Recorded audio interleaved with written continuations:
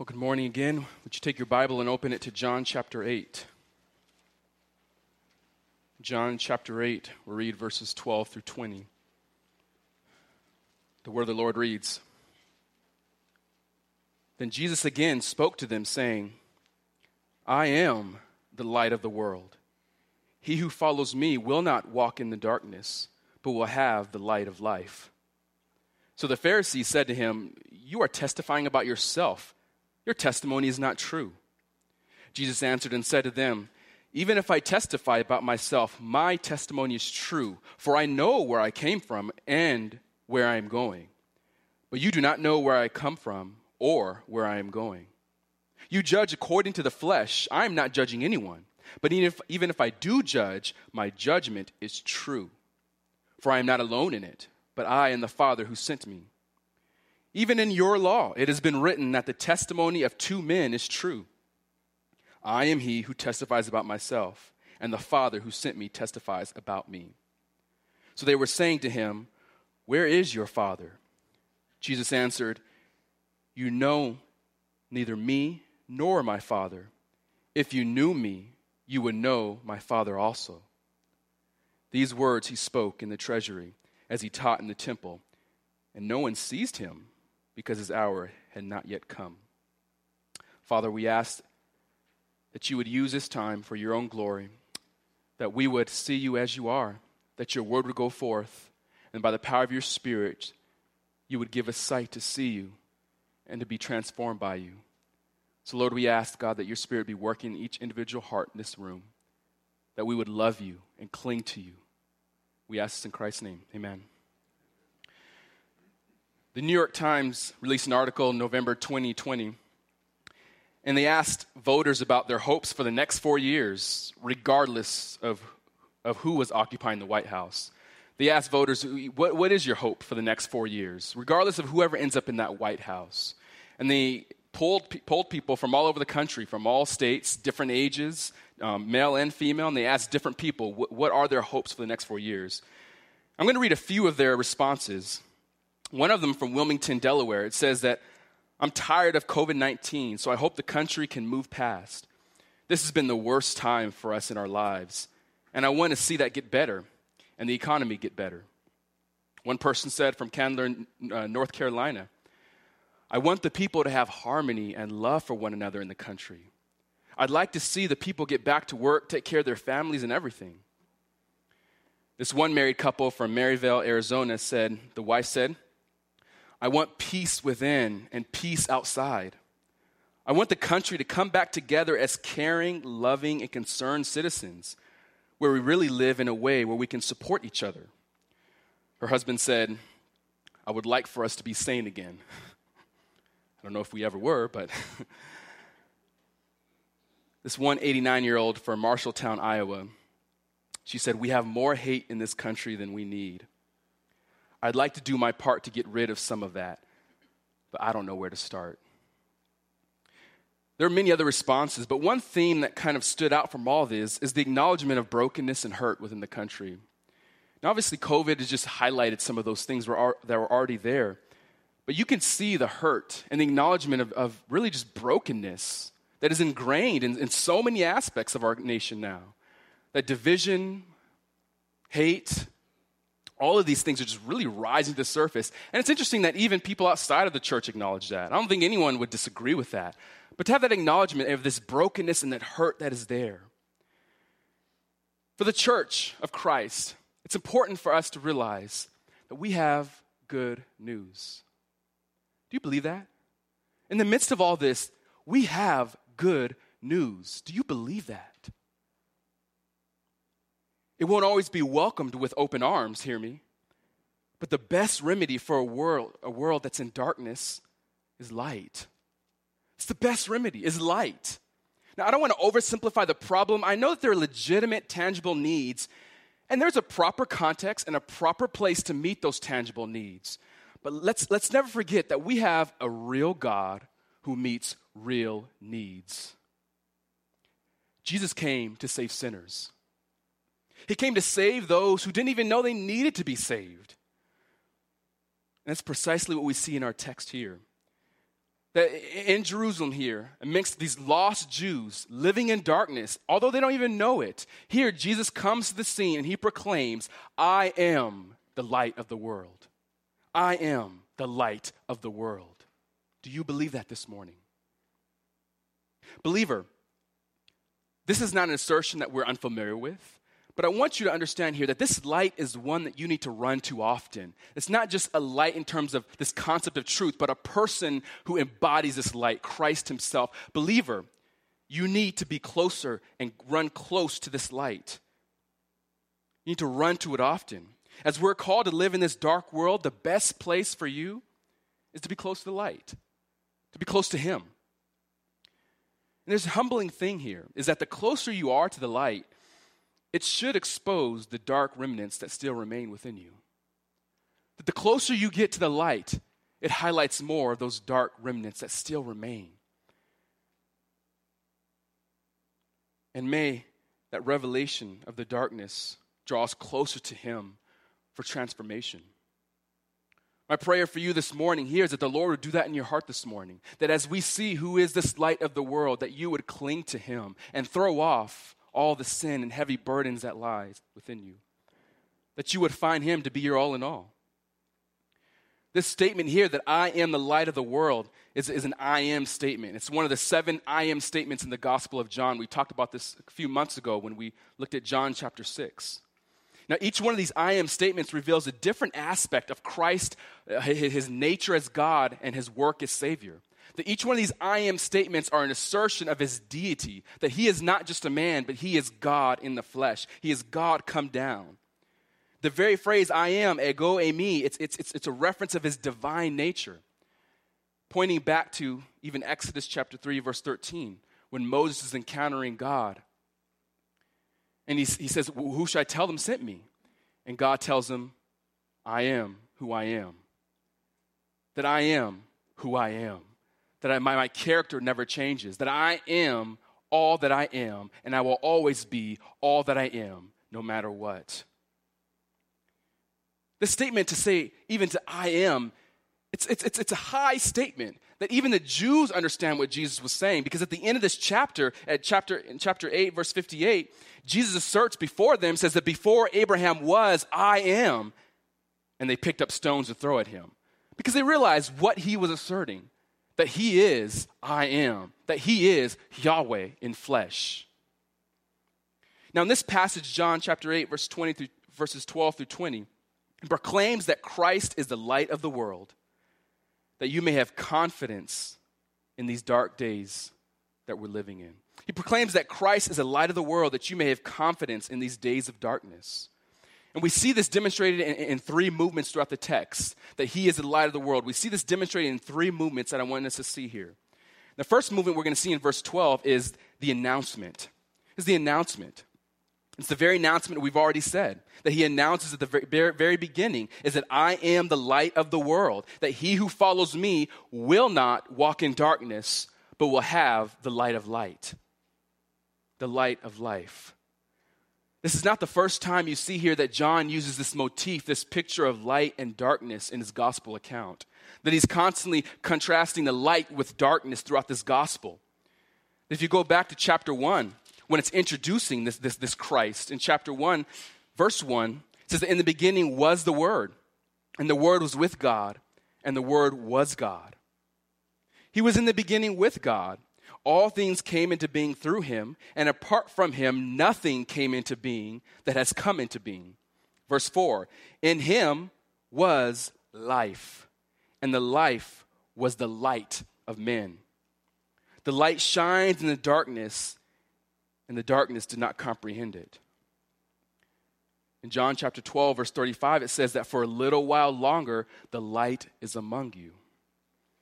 Even outside of this gospel, as John writes his epistle in 1 John chapter 1, verse 5, it says that God is light and what?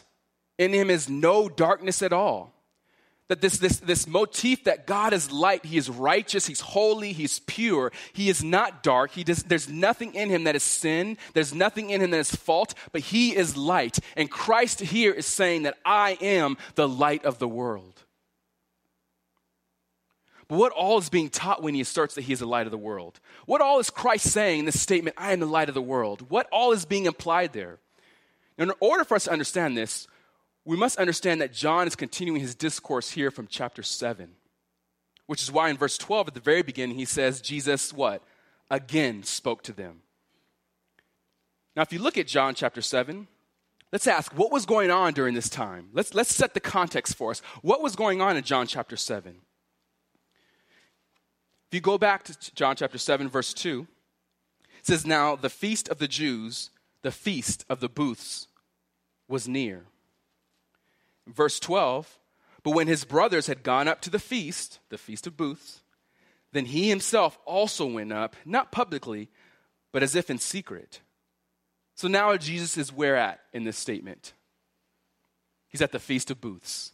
He's at the Feast of Booths, also called the Feast of Tabernacles, the Feast of the Lord, the Feast of the Ingathering, or even it's just known as the Feast. Like it was so well known that he was just referred to as this is the feast, the Feast of Booths. And what it really was it was a 7-day celebration. And it involved various rituals and instructions for the Jews to do during that 7 days. Going back to describing what do they do at this Feast of Booths, Leviticus chapter 23, verse 37 and following, it details how they were to celebrate this Feast of Booths. And what they were to do was they were to take, one of the things they were to do many things. One of the things is they would take leaves and branches, and they would take all these leaves and branches, and they would construct kind of like a small house or a small tent, a booth, and that they were to live in that booth for 7 days. It says in verse 43 of Leviticus, verse 43 of Leviticus 23, is that the reason why they to do this, why they live in these booths, these branches, this tent, why are they living there? It says that so that your generations may know that I had the sons of Israel live in booths when I brought them out of the land of Egypt. So they're celebrating here this fact is that they were once, at one point, Israel was living in these branches the branches of leaves in a booth, in a tent, and it was to commemorate the fact that God had them live in booths when he brought them out of Egypt. This feast was one that commemorated not only the Lord taking Israel out of Egypt, but it also celebrated the beginning of God leading them through the wilderness. Josephus, a Jewish historian, he referred to this feast as one of the holiest and greatest of the Hebrew feast. That this was a big deal among them. It was almost like our 4th of July. We celebrate with rad fireworks and barbecue and all that. That's a big celebration once a year. Everyone knows the 4th, right? We just say the 4th. This was their feast, the Feast of Booths, where they celebrate the fact that God kept them and preserved them throughout the wilderness. Now stay with me here. One of the ways that the Jews chose to celebrate during the 7-day feast, or the 7-day feast, was a ceremony, and it was called the illumination of the temple. The illumination of the temple. So during the 7-day feast, they had this one ceremony, the illumination of the temple. And what they did was they would light these huge menorahs or candelabras, these huge kind of lighting sticks, and they would light them up in the temple courtyard. And it would be so bright they even said that there was not a courtyard in Jerusalem that did not reflect its light. It was a huge lighting ceremony that they did. And during the Feast of Booths, why was this candle lighting so significant, if you think about it? Why would they light huge candles during this Feast of Booths that commemorated God leading them throughout the wilderness? Why would they light these random candelabras? The light reminded the Jewish people how God was with them in their wanderings in the wilderness, in a pillar of cloud by day and a light by night, by fire by night. That these lightings in the temple courtyard reminded them how God kept them and led them throughout the wilderness as a cloud by day and as fire by night. So when they lit that, they reminded them, this is what our God did for our ancestors. He kept them, he brought them out of Egypt, and not only did he bring them out of slavery, but he also guided them throughout the wilderness with his own presence in a cloud and a fire by night.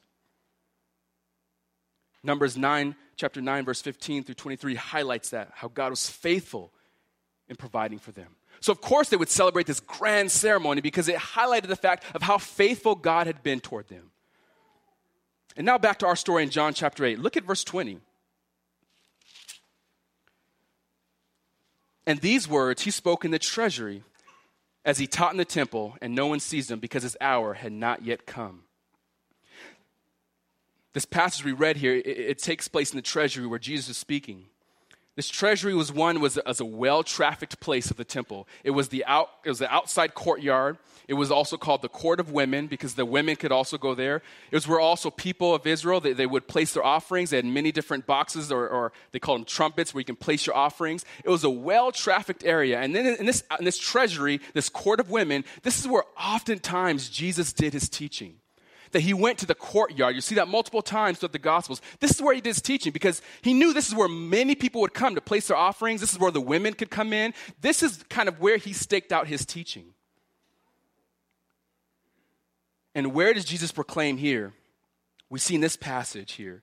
What does he proclaim to them, these Jews who are blind in darkness, right here where they would also have the lighting of the menorahs? What does he proclaim before them? That I am the light of the world. That I am the light of the world. That as Israel followed the pillar of light in the wilderness, Jesus is inviting himself for all of them to walk after him. That not only you're looking back toward here, you're looking back in the wilderness, but I want you to hear now, Israel, I am the light of the world. That I am the true light. That the way that the Jews followed the cloud and the fire by night in the wilderness, I am the light of the world. I am the true direction. But not only the light of the Lord, but I am the light that brings life. Here, Christ was asserting the fact that I am the one who led you. This is not just saying that he is just this new revelation for the world. He's not this new enlightenment for the world of truth. But he's saying, no, I am this light. To make this claim during the festival that commemorated God leading his people through the wilderness would be huge. In the very courtyard where they light up these large menorahs, he said, no, I am this light. So now instead of following your old dead religion, follow me. I am the light. This invitation was not just to view the light of this world or to acknowledge that he's a light, but he's saying to those, follow me. Follow me. You follow me and you will have the light of life, he says. Not only will you not walk in darkness, but he says that you will have the light of life. This is also important for us, is that he's not just saying here, just don't look at this light. But he's saying here is those who follow me will have the light of life. That in other words, whoever believes who he is will obey him. It's not just a matter of acknowledging who he is, but he's saying here, follow me, believe who I am, and walk after me. In a real way here, the Israelites were not just to follow him out of obligation. I mean, think back in the wilderness. If they were just following this cloud, just to follow it for the sake of following it, they realized, no, I'm following this light, I'm following this cloud because I realize if I near off to the right or to the left, I'm going to be in the darkness alone in this wilderness. I'm led out of Egypt with essentially nothing except what God provides for me. If I do not follow this cloud, if I do not follow this light, I'm going to perish here in the wilderness. That everything that I need is contingent upon him. So Jesus here is saying, don't just look upon me, but follow me. Those who follow me will have the light of life. He's calling here for wholehearted discipleship. This is a radical call to follow him. He's saying to these Jews, to follow them because he's the only way of surviving. You see here that this light imparts life, that you will have the light of life. Not only will you have light, but you have the light of life he's offering to them. It's not just a change of mind or a change of attitude, but he's offering life. So as he stands here amidst these Jews, he's saying here, I am the light. I am the way. I am your only source of provision. He's really pointing back, if you look at Isaiah chapter 49, verse 6, one of the servant songs in Isaiah. And it says of this servant to come, this Messiah to come, it says, I will make you a light of the nations so that my salvation may reach the end of the earth. That he is the fulfillment of this very prophecy in Isaiah, that he is the light of the nation so that salvation may come to everyone. So he's not only the light of Israel, he's the light of the world. I am the way for life. I am the way. Follow me. I am the only way. We'll come back to some further implications of this, but let's move on to this next movement in the text. The first movement, the announcement. The second movement here is the accusation. The accusation. Now, instead of actually engaging with Jesus' claims, typical Pharisee, right, is they dismiss them as entirely false. They say it's not true. It says this, the Pharisee said to him, "You are not testifying about yourself. Your testimony is not true." It's interesting here, they support their accusation on the basis that he's testifying about himself. According to the Jewish law, and even reflecting in Old Testament law, they were influenced by the Mishnah, which is the rabbinical writings, and they basically took the law of God's inspired word, and they would take from the teachings of further teachings how to implement God's law. So if you want to honor the Sabbath, this is what you would do. If you want to do this ritual, this is what you do. The Mishnah here was not inspired, but this was what the rabbis took in order to make sure that they follow God's law strictly. So this is how you get these legalists here, that they want to follow the law so tightly, so much so that this is what you must do in addition to God's law. So you want to obey the Sabbath, this is what you do. This is how many steps you can take on the Sabbath. This is what you do. So a lot of times they're going by the Mishnah, their own writings, which weren't inspired. And so they're saying here, you're testifying about yourself, Jesus. Your testimony is not true, because in the Mishnah and also in Deuteronomy chapter 17, it says that in order to accept a claim, you must verify it by what? 2 witnesses, right? You need 2 witnesses. So they're hearing his claim and already saying, rejecting it's false, because they're saying you're testifying about yourself. You're your own witness. It's false. So they reject it. They refuse to believe on a bogus technicality.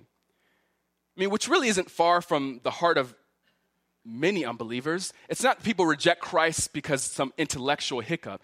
Most of the time it's because they reject Christ because if I do believe that he really is I am, that he truly is God, there are implications for my life that I must submit to his lordship. If that is true, if he is I am, if he is the light of the world, of the entire world, without exception, everyone is accountable to that. If I do not follow that light, that means I'm in darkness. It wasn't a matter of this law technicality. It's really a matter of the heart. They refused to believe him because of all the implications that would mean for their own life, for their own Mishnah, for their own law. It would mean true radical submission to this Christ.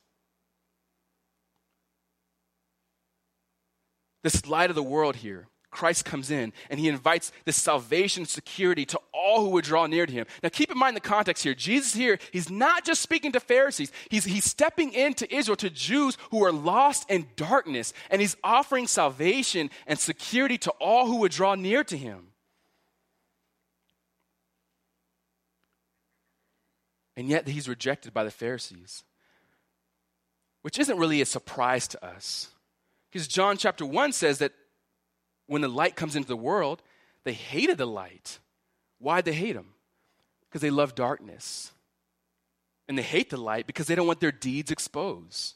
John chapter 3, verse 20. The light comes in here. You see, the natural response is, I've been trying to see my whole life. Let me go to this light. But no, they reject him because they love the darkness. They don't want their deeds exposed. It's beyond an intellectual obstacle. It's a heart issue that I want my own way, and I want to live my own way, and I want to follow anyone. I want to follow my own path. I have it together. I don't need someone to tell me I'm a sinner. I don't need someone to tell me I'm in darkness. I don't need someone to tell me I need to surrender my life to. I got it together. I can live my own way in my own soft religion. They were religious people. I can go to church my own way. I can do life my own way, but I do not need to submit to anything else. If I like it, I'll submit to it. If I don't like it, I'll have an excuse why I don't follow it. But at the end of the day, I'm my own light. We don't want the light exposed because I want to live in my darkness. That's the case for many in the church today. And you see that reflecting even back to these Pharisees.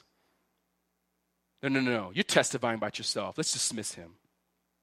I mean, think about how you hear of these celebrities who are raised in a Christian home, and you see how their life is just a wreck now. And they give some sort of bogus excuse of why they don't follow faith or they're spiritual or why they don't follow Christianity. But at the heart of it, you are exposed to it, and you know the truth. And how is it that someone can hear and encounter the truth of God and go a total opposite? At the end of the day, I want to live life my own way. But nevertheless, what I love here is that Jesus deals directly with their accusation. He deals directly with their accusation in this third movement we're going to see. It's the answer. The answer. The first movement, the announcement. The second movement, the accusation. This third movement now, we're going to see the answer. And he provides three answers that specifically address their accusation. It's three different answers. And each one of these answers, they not only address their accusation, but they inform us of who Christ is. Who is this light? I want you to hear. That not only is he addressing the obstacle and the accusation against him, but he is informing us of who he is as the light of the world. Each one of these I am statements reveals the nature of this Savior and his nature of this God and the nature of his work as Savior. And here we also see, who is this Christ? Who is this light? This not only applies to them, but applies to you this morning. Because if this is true of Christ, all of its implications are also true for us this morning, for your life this morning.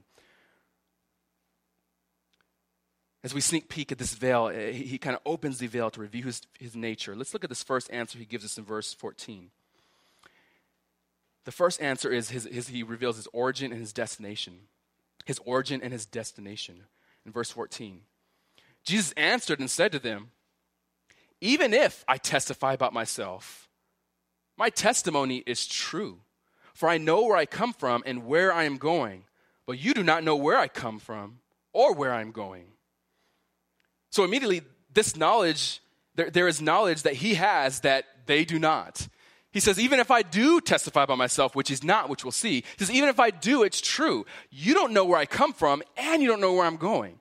He's not just talking about errands. He's not talking about I'm about to go to Galilee. No. He's saying ultimately, you don't know where I came from, my divine origin. You do not know who I am. And because you do not know who I am, you do not know where I'm going. He knows, Christ says, I know both of those things. I know who I am and I know where I'm going because everything I know is true. I'm God. They know neither. And so they're not even capable of commenting on his authority because if they don't know him, where he came from or where he's going, they have no right to speak on any claim that he makes. But who is he? Where is he going? He is the Word became flesh. As John tells us. He's the Word become flesh. And before becoming flesh, he was with God, as we read, and he was God. And he was always existing as God. He always was. He was always existing. That this man was not just a man, but he is God come down in the flesh. He is the Word become flesh. He was with God, and he is God. He was always existing as God. And not only that, but he is going to the cross. That he is going to the cross. Where is he going? He's going to the cross. He came to seek and to save that which was lost. He came to lay his life down as a ransom. If they understood that about him, they would believe his claim. But they didn't understand his nature as God. And they also didn't understand his work as Savior. Because if they did, there would be a different story. They didn't know either one. So not only his destination, his origin or his destination, we see a second answer that Christ gives. And it's his union with the Father. His union with the Father. In verse 15, Jesus exposes the fact that you judge according to the flesh, he says. You judge according to the flesh. Now for them, in other words, their rationale, their capability of discerning right from wrong, is by and according to their own earthly faculties. It's by their own flesh. So their judgment is obviously false. It's incapable of actually rendering a true judgment. He's saying you're thinking according to your own flesh, according to your own earthly faculties. In other words, you need spiritual eyes to see spiritual truth, and you do not have them. You're judging according to your own flesh. Their rationale is only by their flesh. That's why, you think back, God looks at the what? The heart, right? But man looks at the outside. And that's what they were doing. They were looking at Saul rather than looking at David, right? That they were looking at this man what does this man come out of Nazareth? What is he saying? I am? No, let's reject this. But they could not see because they didn't have eyes to see. They're judging according to the flesh. This is why one can hear the message of Christ and still walk in blatant darkness. This is why you can proclaim all you want the truth of what Christ has done for sinners, that he went to the cross, bearing the sin of sinful man, and he died and rose again, conquering the power of sin and death. And he's bidding all to come unto him so that you can be forgiven and be restored and to follow him. He's calling everyone to come to him. This is why someone can hear that very message and still live a cold, dead life in darkness, enjoying their own way of life, because they're judging according to the flesh. They can hear that message according to their own earthly faculties. They need spiritual eyes to see spiritual truths. And yet we see here these Pharisees judging according to the flesh. We need spiritual sight. But he says even if he does judge, he says that his judgment is true. Why? Because his judgment is united with the Father. Look at verse 16. Even if I do judge, my judgment is true, for I am not alone in it, but I and the Father who sent me. Some huge claims here. That he's saying there's an intimate union that he has with the Father, and he's affirming that I and the Father who sent me, that there's a union there in essence, that he can claim I and the Father. That's why Jesus says, when you see me, you have seen the Father. That I and the Father are one. That I'm not alone in my judgment, he says. That what I'm saying, it's not just some random man who came down. No, I am united with the Father. And not only am I united with the Father, but guess who sent me? The Father. You see, is still a distinction in personhood. He's not claiming to be the Father. He's saying, no, the Father who sent me, we are one. We are one in essence. We are one God. And yet there's a distinction in person that this God the Father sent his Son here to proclaim this truth to the world, that I am the light of the world. So follow me. This intimate union here that he claims, that no one else can claim. That I am, and that I and the Father are one. That he is God. That's not enough. At this point here, Jesus appeals to the very law that they sought to impose against him. Look at verse 17. Even in your law, it has been written that the testimony of two men is true. I am he who testifies about myself, and the Father who sent me testifies about me. So not only you see his answer, you see another answer here is not only his union with the Father, but also his testimony with the Father. So now he even condescends to their own argument. They were initially saying, you're testifying about yourself. And now he specifically addresses that concern by saying here, now even in your law, whether he's referring to the Mishnah or if he's realizing that they're referring to the Old Testament, regardless, if you're saying there needs to be two witnesses, there is that testimony. And that is me. And who's the second person? My Father. That my Father testifies. So he's not even violating the law that they're seeking to uphold against him. He's saying, no, I'm upholding that. Because even there is two witnesses. It is me and my Father. That there is one who testifies beyond me. That's the Father. But here's the real issue at hand. They do not know the Father. I mean, think about it. They think they know the Father. They think they know God. But here, Jesus exposing here is that you don't know either one.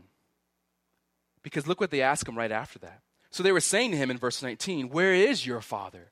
You say you got two witnesses? Okay, well, let's bring them to the stand. Bring them to the witness stand. Your Honor, jury calls witness two, right? Where is he? Where is your Father? And this is where Jesus blatantly tells them, you know neither me nor my Father. That's the issue. You don't know either one of us. If you did, you would know. If you knew me, you would know my Father also. If you knew my Father, you would know me, and vice versa. The problem is that they didn't know him or his Father. So much so they ask him, okay, well, where is your Father? Where is your Father? Now, whether or not this was mockery, referring to Joseph at this time, because Joseph is his earthly dad, who was likely dead by now. Whether or not they're referring to him, or if they were genuinely pressing him, we can't be certain. But regardless, in this culture, to question one's paternal identity, it was an insult. Like who's your father? I mean, think about genealogies according to the Father. To ask and question one's paternal family tree, that was a huge and grave insult. But he's saying here, the issue at hand is you don't know my Father and you don't know me. Later in this chapter, we won't look at, but verse 27, it says that they did not realize that he had been speaking to them about the Father. That was the issue, that they didn't understand that he's speaking about the Father in heaven. So we know their greatest fault was what? It's unbelief. It was unbelief. They hear Christ comes to the stage, he proclaims, I am the light of the world, and what do they do with that knowledge? They reject it because of their own fleshly rationale. And Christ here is saying here is that I am God in the flesh. The Father testifies about me. And what I say is true because me and the Father, our testimony is united and is one, and we are true. And not only that, is I do have a witness, the Father. So lest we miss the point as well, we don't want to be like these Pharisees. We want to hear this message true. We want to hear what is Christ saying when he says that I am the light of the world. What is the Lord offering to people who are walking in darkness and do not even know it? What is he offering? It's that he is the light of the world. And now in this day and age, as I think Don said just recently or just earlier this service, is that I am the only way.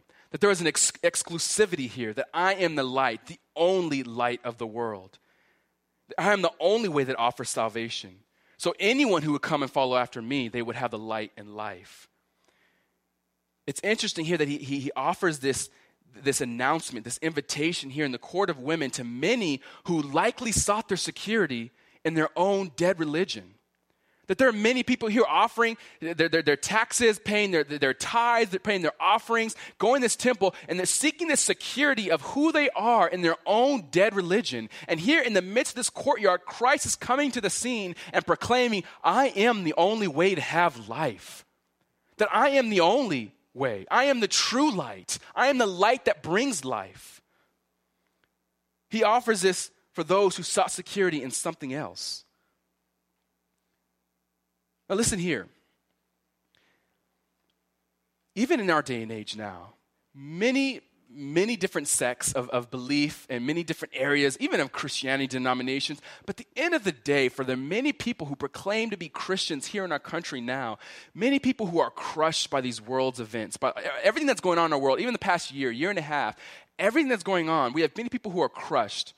Many people who feel defeated, even maybe in this room, that feel defeated and feel downcast, depressed, and overwhelmed with the changing times of this world. But hear this, is that in the midst of this confusion, in the midst of this darkness that Christ realizes and acknowledges, he is proclaiming that he is the light of life. That if you are overwhelmed, marked by just this overwhelming weight of burden of just what we're living in now, hear this message. There is a light that needs to be shed, that he is the only true light. That what is the only hope for us now in these dark days? It's the light.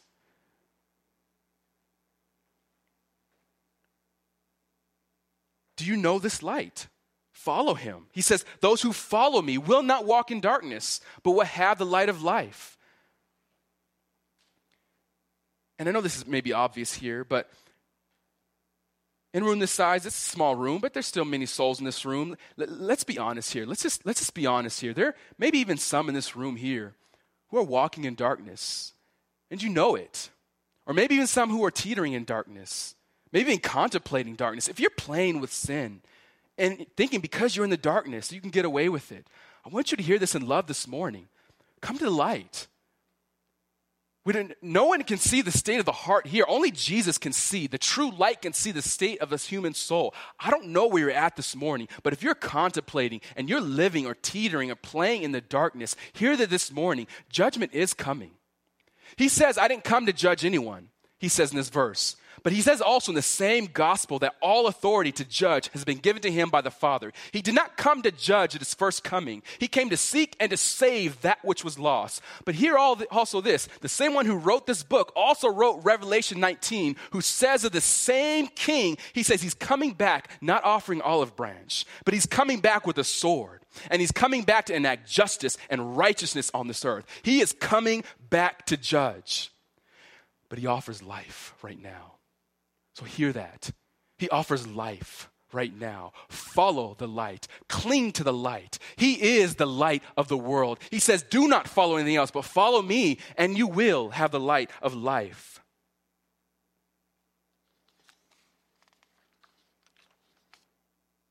Believer, what at all does it mean that Jesus is the light of the world that we can meditate on and grow in for us? What does that mean for us? This is a statement that's well known that he is the light of the world, but I want to give you confidence in 3 areas of your life that Christ is the light of the world. Let me give you some confidence in 3 areas in your life. The first is that confidence in your Savior. Believer, you have the light of life. You notice that back in verse 12, he says that those who follow me, you will have the light of life. That is a great promise that he's giving here, is that if you follow me, you will have this light. Like, I am the light of the world. But he says now, if you follow me, then you will not only not walk in darkness, but you will have this light of life. You will have eternal life. You will have a life with me. This is a grand promise he's saying here. This is why Jesus says in Matthew 5, which Pastor Eric will get to maybe in a few weeks, is that you are the light of the world. You are the light of the world. Why? Because you have the light of life. That not only do you have light and truth in you, but you have eternal life. You are the light of the world. And so do not cover it up, but rather expose it. This is a gift he gives to his followers, that you know the truth, that God has shed light to your sin and your wickedness. He has shed light to your need of a Savior. He has opened your eyes and given you spiritual eyes to see that he is who he says he is, that you cannot see that and discern that in and of your own fleshly faculties. He gave you sight to see that he is the light. Now, believer, cling and submit to this light. As an Israelite in the wilderness, go and submit to that light. Follow where he leads you. Follow that light. Be close to this light. That he is the light. So come close to Christ, believer. Cling to him. Not only is he saying he's the light of the world, but the benefits and the comforts that came with the cloud in the wilderness. Think about that. Not only is he just leading them, but think of all the benefits that came from the Israelites walking according to the cloud and the fire by night, is that they were comforted with his provision. They were never hungry. They were protected from harm. They were in his care. That he led them and guided them through every difficulty. That as long as they stayed close to where this light went, they were in good care. Believer, the best place for you is to be under his truth, to be in him, to be close to him. Confidence in your Savior. He's never going to leave you. He says that I am your protection. I'm your guide. He says, I'm your dwelling place. Do you trust his leading? Or do you grumble in heart when he takes you through dark days? When the wilderness seems to be so desolate, is your face reflecting his light? Do you look to his truth? Do you submit to him? Be confident. If Christ is saying that I am this light, you'll never, never be in danger if you're following him. Be confident in your Christ. Be confident in your Savior. Also, a confidence in your walk. Not only confidence in your Savior, but confidence in your walk. As one who follows the light, does your life reflect his light? Does your life reflect his light? If you are the light of the world, does your life reflect his light? It should give you a proper perspective, because you think about it, do you view the world as darkness? Let's get real here. If that's the case, if he is the light, believers, we need to realize, have a proper perspective on the world around you, that it's darkness. I expect darkness to be dark. I don't expect to get anything of benefit from anything outside of him. I don't expect favor. I don't expect prosperity. I don't expect anything. Who knows what happens? If we lose everything, if we have to go underground church, you know what? I expect that, because you know why? It's darkness. You're going to look dark. But guess what? This gives me a proper perspective, because I expect the dark to be dark, but also I know and confident in my God to be my light. So no matter where I am in the wilderness, no matter how dark it gets, no matter what prey comes after me, guess what? I'm in his care. Nothing can happen to me. That I realize that the world should not look appealing to me. I don't look for appeal from all these things in the world, from all the desires, everything that's outside of him. I don't look to that for my appeal and to my draw for my confidence. That gives me nothing. And if it does give you some sort of satisfaction to have something in this world, question why? Because he is the only light. He is the only way in this dark days. There's no appeal to this world. This is why. We're just sojourners walking through. He's the light. Don't expect anything from this world. And also for us, this is only one way to follow. Anything else, if I drift from this light, I'm going to expect to have dark days. If you have dark days, maybe some dark days this week, this month, if you're in dark days, question, are you living in the light? Don't get me wrong, I expect dark and difficult trials, but I'm saying my response to those, am I looking for hope outside of the light, or am I looking for hope in these dark trials that I wish they would change? Also, no matter where you find yourself in the wilderness, his light will never lead you astray. Even in the wilderness, no matter how dark, no matter how heavy, stay close to the light and his truth. Wherever it takes you, I know the best place for me to be is to be where he is. Someone said it this way, is that walking through obstacles in the light are a lot easier than facing them in darkness. There's a lot of truth to that. Facing obstacles in the light, it's a lot easier than facing them in darkness because I can see them. You think about it like a haunted house, right? What would happen if you went through a haunted house during the daytime and turned on all the lights? It'd have no phase on me, right? I mean, no, I see it as it is because I see the light. I see what that is. No, I'm going to go this way. I'm going to go this way. I'm going to make my way out this house. No problem. Walking through obstacles that you will face daily, believer, is a lot easier walking them in truth of what God's word says than walking them without having truth, walking them without Christ. And thirdly, I want to give you confidence in opposition. Confidence in opposition. In this passage here, Jesus proclaimed that he was the light in the world, and the world hated these words. They hated him. They sought to seize him multiple times, but it says at the end in verse 20 that they couldn't catch him because his hour had not come. They hated these words. How much more will they hate our proclamation that reflects that same message? You will get opposed. They will hate you. If you proclaim Christ as a light, many will hate you. But also hear this, many also will love that message and follow to it. Because you look at it toward the end, in the middle of this chapter in verse 30, it says, as he spoke these things, many came to believe in him. The light will repel many, but it will also attract many as well. You have no responsibility of what this light will do.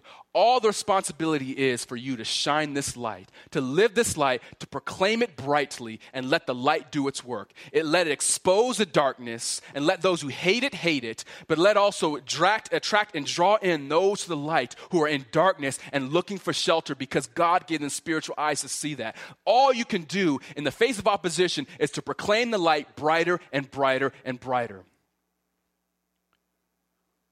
The faithful proclamation is what we're concerned with. We don't shrink from this simple message, but rather we uphold it in this dark generation. You notice here how Christ, he speaks with such authority in this. Rightly so, because he's God, so everything he says is true. But if you're speaking that same truth, we shouldn't shy away from the truth. We're speaking with authority because it's not our own words. We should never shrink from the gospel, shrink from this message that you do need a Savior. Yes, this world is broken. Who knows what tomorrow has? But you know what? Christ said he came to seek and to save that which was lost. I'm not ashamed of that message. That's why Paul says, I'm not ashamed of the gospel. For it is the power of God to salvation for those who believe, for the Jew first and the Gentile after that. I am going to proclaim this message. That Christ speaks with authority, so we should have confidence even in the face of opposition. If this were not true, if Christ was not the light of the world, if he is not the light of the world, offering salvation for those who follow him, if this was not true, we would have every reason to be an anxious, a fearful, an uncertain person. If this passage were not true, you would have every reason to fear today and tomorrow and forevermore. If this were not true, we have no hope. But hear this. There's no other way for us to survive in darkness, in these dark days, apart from embracing, following the light of the world. That he came to bring life and salvation to the ends of this world, to the ends of this earth, so that all nations will flee to him and to come to him for salvation. Let him do that work. We have confidence in this light, that all who follow him will not walk in darkness, but will have the light of life. What comfort it gives for us to know that we are not walking in our own strength, by our own authority, but by the one who stands and speaks, and every word he speaks is true. As you have a flashlight you take on a hike, you go on a night hike. Some will gather around that flashlight because it's light and they need the light. But also that same light will attract prey because they want to attack and take it out. And that light exposes darkness, but that light also, it brings life and it brings shelter. Let the light do its light, that Christ is the light. He's truth. And apart from him is darkness. So may we trust in this light of light, this light of the world. May we cling to him and follow him, and to realize that I have confidence because he will lead me and guide me through the wilderness. And no matter where he takes me, I am in good hands because I have a good God. Would you pray with me? Lord, you are the light of the world. That in Christ, we have everything we need for life and godliness. That we take comfort in the fact that you said you would never leave nor forsake us. That you are God who not only offers salvation to all, but Lord, we take hope in the fact that you will come to judge. That you will come to bring righteousness that we long and crave for. We long for righteousness to reign upon this earth. So Lord, even now we cry out, come Lord Jesus. Come Lord Jesus. Come Lord Jesus. May we cling to him as our only hope. And Father, I pray that any in this room who do not know you and know your Son as the light, the only way, that today they would cling and come to him through a heart of repentant faith. We ask this in Christ's name. Amen.